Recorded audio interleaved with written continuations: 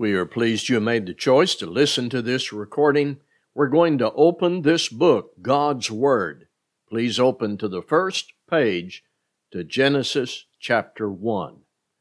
This first book in the Bible is filled with truth every person needs to listen to, believe in, review, and take into life. Genesis contains the stories of extraordinary people who can impress upon us indispensable lessons. Genesis will convey to us history that becomes the background for the rest of the Bible.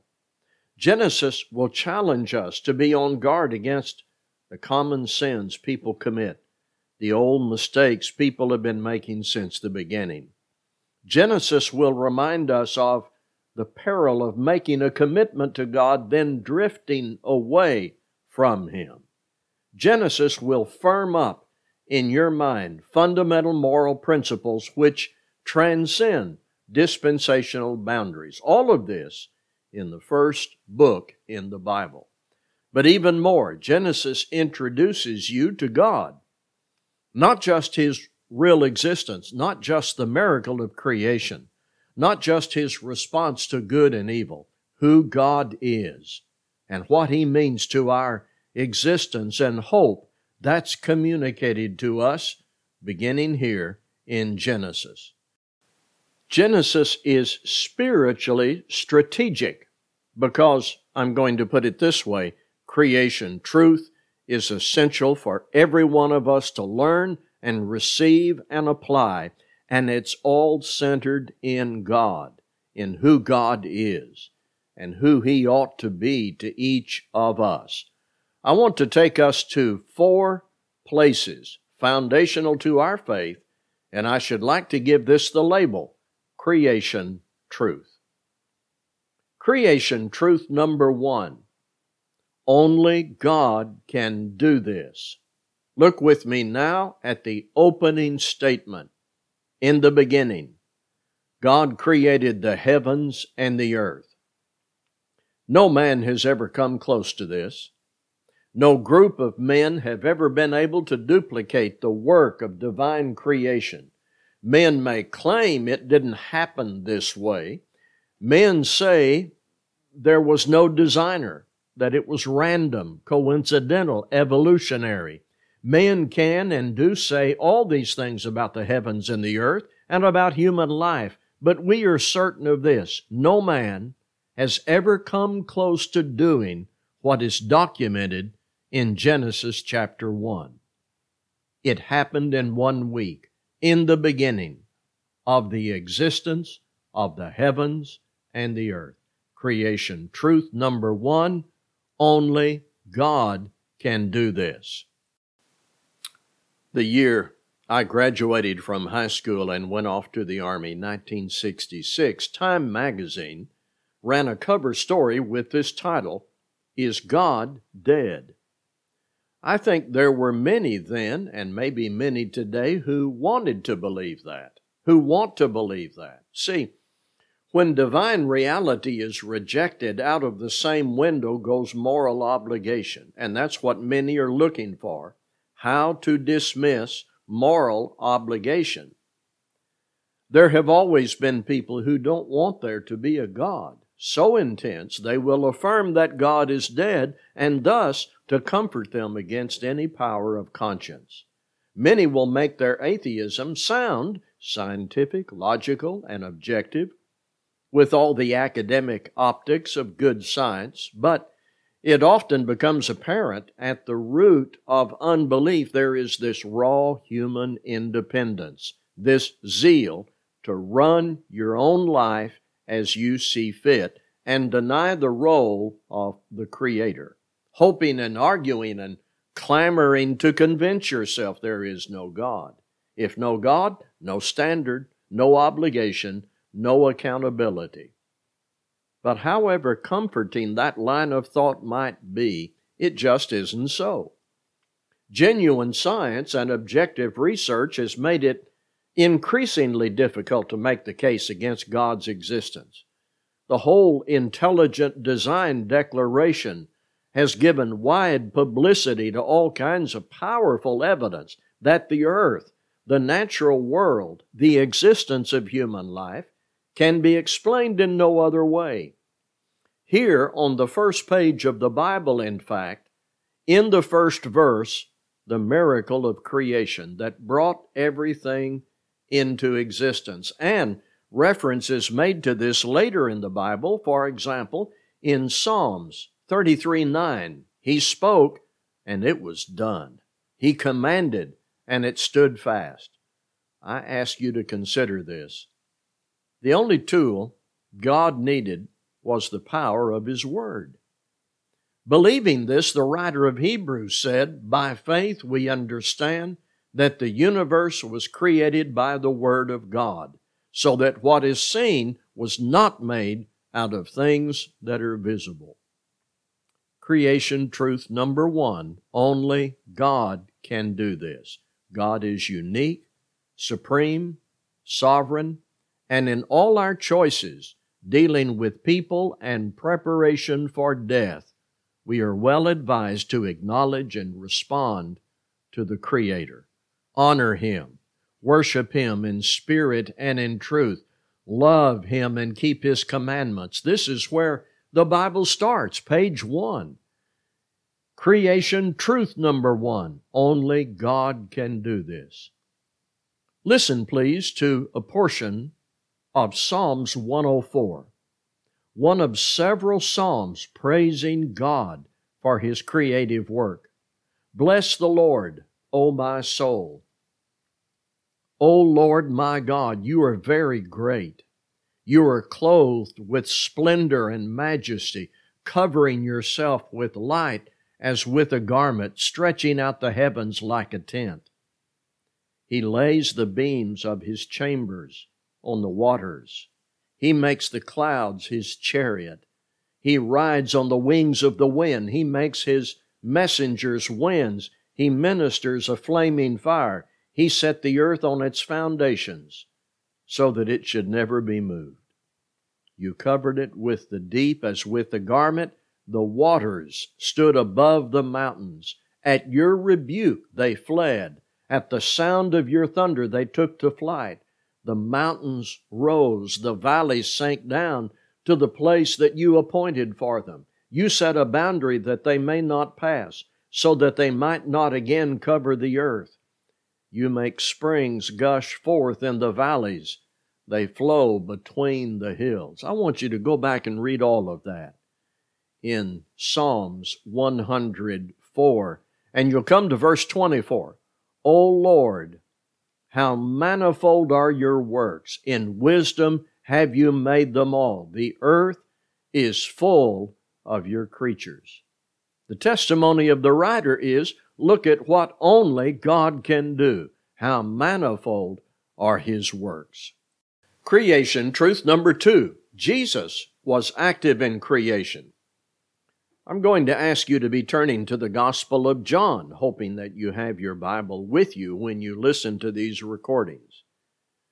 When this creation truth is affirmed, it is not uncommon for this to induce an initial reaction of skepticism from those ill-informed or uninformed. A typical response might be, Christ wasn't even born yet. What we need to know is Christ existed with God in heaven before His birth, His incarnation, deity. Not only did Christ exist when creation occurred, He was active in that work. The divine miracle of creation involved the divine Son of God. And we are told this with such clarity in the Gospel of John, the opening verses, John 1, verses 1 to 3. In the beginning was the Word, and the Word was with God, and the Word was God. He was in the beginning with God. All things were made through Him, and without Him was not anything made that was made. So, isn't it clear from this? When God spoke the world into existence, when the natural world was formed and natural processes set in motion, when all that took place, Jesus was the agent who was active by the power of God, and with the Holy Spirit. And thus, it says in Genesis 1:26, God said, "Let us make man in our image." How important is this? To think of Jesus in terms of his pre-existence, his eternal existence as deity, his creative work. Well, let's listen to Paul in Colossians 1:15-17. He is the image of the invisible God, the firstborn of all creation. By him all things were created in heaven and on earth, visible and invisible, whether thrones or dominions or rulers or authorities. All things were created through him and for him, and he is before all things, and in him all things hold together. If I am to be an obedient believer in Jesus Christ, my belief in him, my faith needs to acknowledge all that Paul says about him in these important verses, because just as I believe Jesus was active in creation, he is active in the new creation, new, righteous, living in Christ. When I trust and obey him, from the void and waste of sin, he recreates me clean and restores my true place as a creature made in the image of God. It's creation truth number 2. Jesus was active in creation. Creation truth number 3. God made man in his image. Genesis 1:27. So God created man in his own image. In the image of God, he created him. Male and female, he created them. What does that mean? It cannot mean we look like God in visual or physical terms. God doesn't have a body like we have. Jesus spoke to this. He said, God is spirit, and a spirit hath not flesh and bones. That's John 4:24 with Luke 24:39. So we rule this out. Being made in the image of God doesn't mean we look like God in visual or physical terms. This image concept has to do with those aspects of our nature God installed in us at creation, which we share with God. Let me say that again. This image concept has to do with those aspects of our nature God installed in us at creation, which we share with God. Now, I'm quick to say we don't share everything about God. We are not God. But there are aspects of the divine nature that he put in us by his grace. These are sometimes called communicable attributes. We do not have God's creative power. We cannot perform or cause miracles. We cannot see anybody's motives. We do not know all and see all. We are not like God in those ways, but God, in his grace, communicated to us and installed in us certain attributes he did not give to vegetables and animals. The capacity of choice, our emotionality, the ability to think and reason and know what is right and wrong, the blessing we have of being able to respond to God and connect with him in life and death and eternity. So creation truth number 3, we were made in his image. A very good writer, gospel preacher Doy Moyer, once made this well-worded comment. Genesis 1:26 and 27 is marvelous. Contextually, made in God's image starts with the idea of God giving dominion, rulership, or kingship to humans over the rest of creation. While the rest of God's creation is astounding, that God gives to human beings this special nature is glorious. What is man? That you are mindful of him. Psalm chapter 8. And may I add, both male and female, while different, are equal bearers of the divine image, leading me now to creation truth number 4. He made male and female.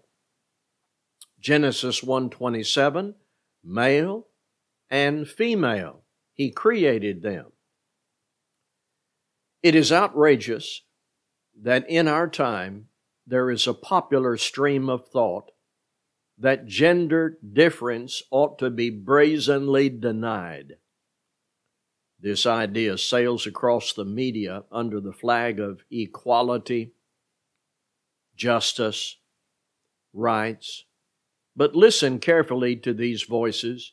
Gender difference is being denied. And within this politically correct thread, when the subject of sexual identity comes up, it is like some are saying, no matter what God did, I'll decide what I want to be. Isn't that it? Or it is implied that God somehow built confusion into gender. So I'm calling this, in our study now, creation truth number 4. God made male and female. And when Jesus spoke on the subject in Matthew 19:4 and 5, talking about marriage, it says, He answered, Have you not read that He who created them from the beginning made them male and female, and said, Therefore a man shall leave his father and his mother, and hold fast to his wife, and the two shall become one flesh. God made male and female, and when Jesus speaks of marriage and defines it, He says male and female. Creation truth number 4. The truth about marriage from the one who set up marriage, which leads me to remind us Genesis isn't just history. It is a true account of history, but it has moral truth embedded. When I studied history in high school and college, it was mostly about learning facts along a timeline and repeating that on the test. It was more data than practical learning. Yes, I know we are supposed to learn from history lest it be repeated, but that was just something history teachers said to many of the students. A history class never ended with any application, though sometimes it ended with a political agenda. History in the Bible has a timeline, people and narratives, all of that, events in sequence, but history in the Bible and in Genesis has moral principle and truth embedded for us today concerning, for example, marriage. From Genesis, we begin to see who God is, His actions, man's reactions, the verdict against man, and the grace of God making provision for man.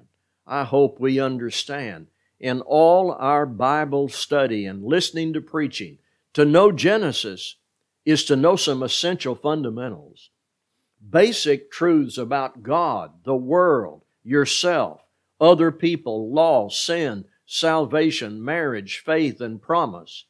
Inspired by the Holy Spirit, Moses wrote Genesis and told us where we came from, why we're here, and what God expects us to do. It is this simple. Obey Him.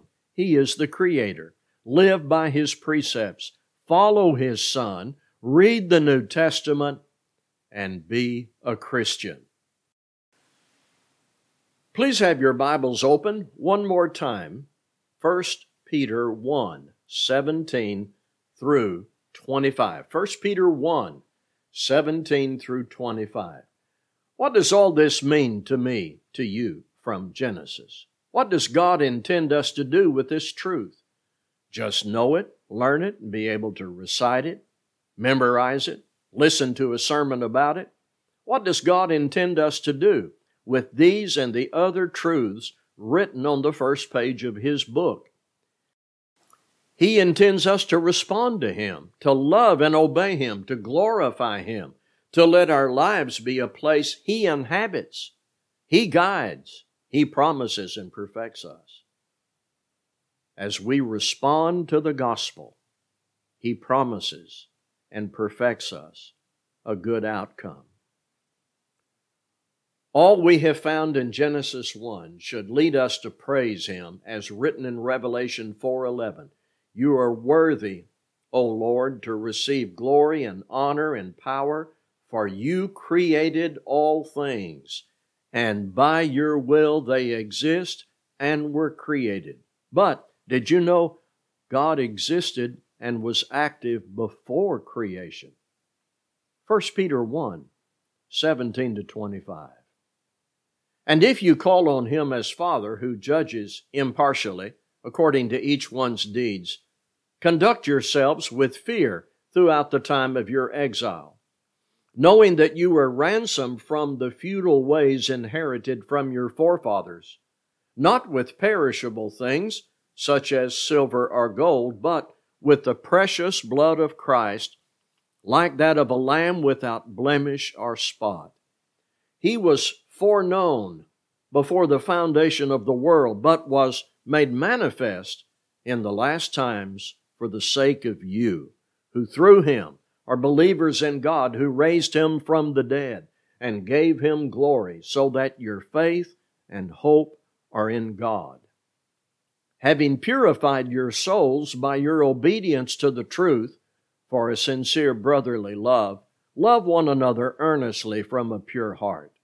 Since you have been born again, not of perishable seed, but of imperishable, through the living and abiding Word of God. For all flesh is like grass, and all its glory like the flower of grass. The grass withers, and the flower falls, but the word of the Lord remains forever. And this word is the good news that was preached to you. Before God brought man into existence, it says here, He foreordained that Christ would live and die and be raised to save us, so that we can have our souls purified upon our obedience to the truth. Thank you for listening.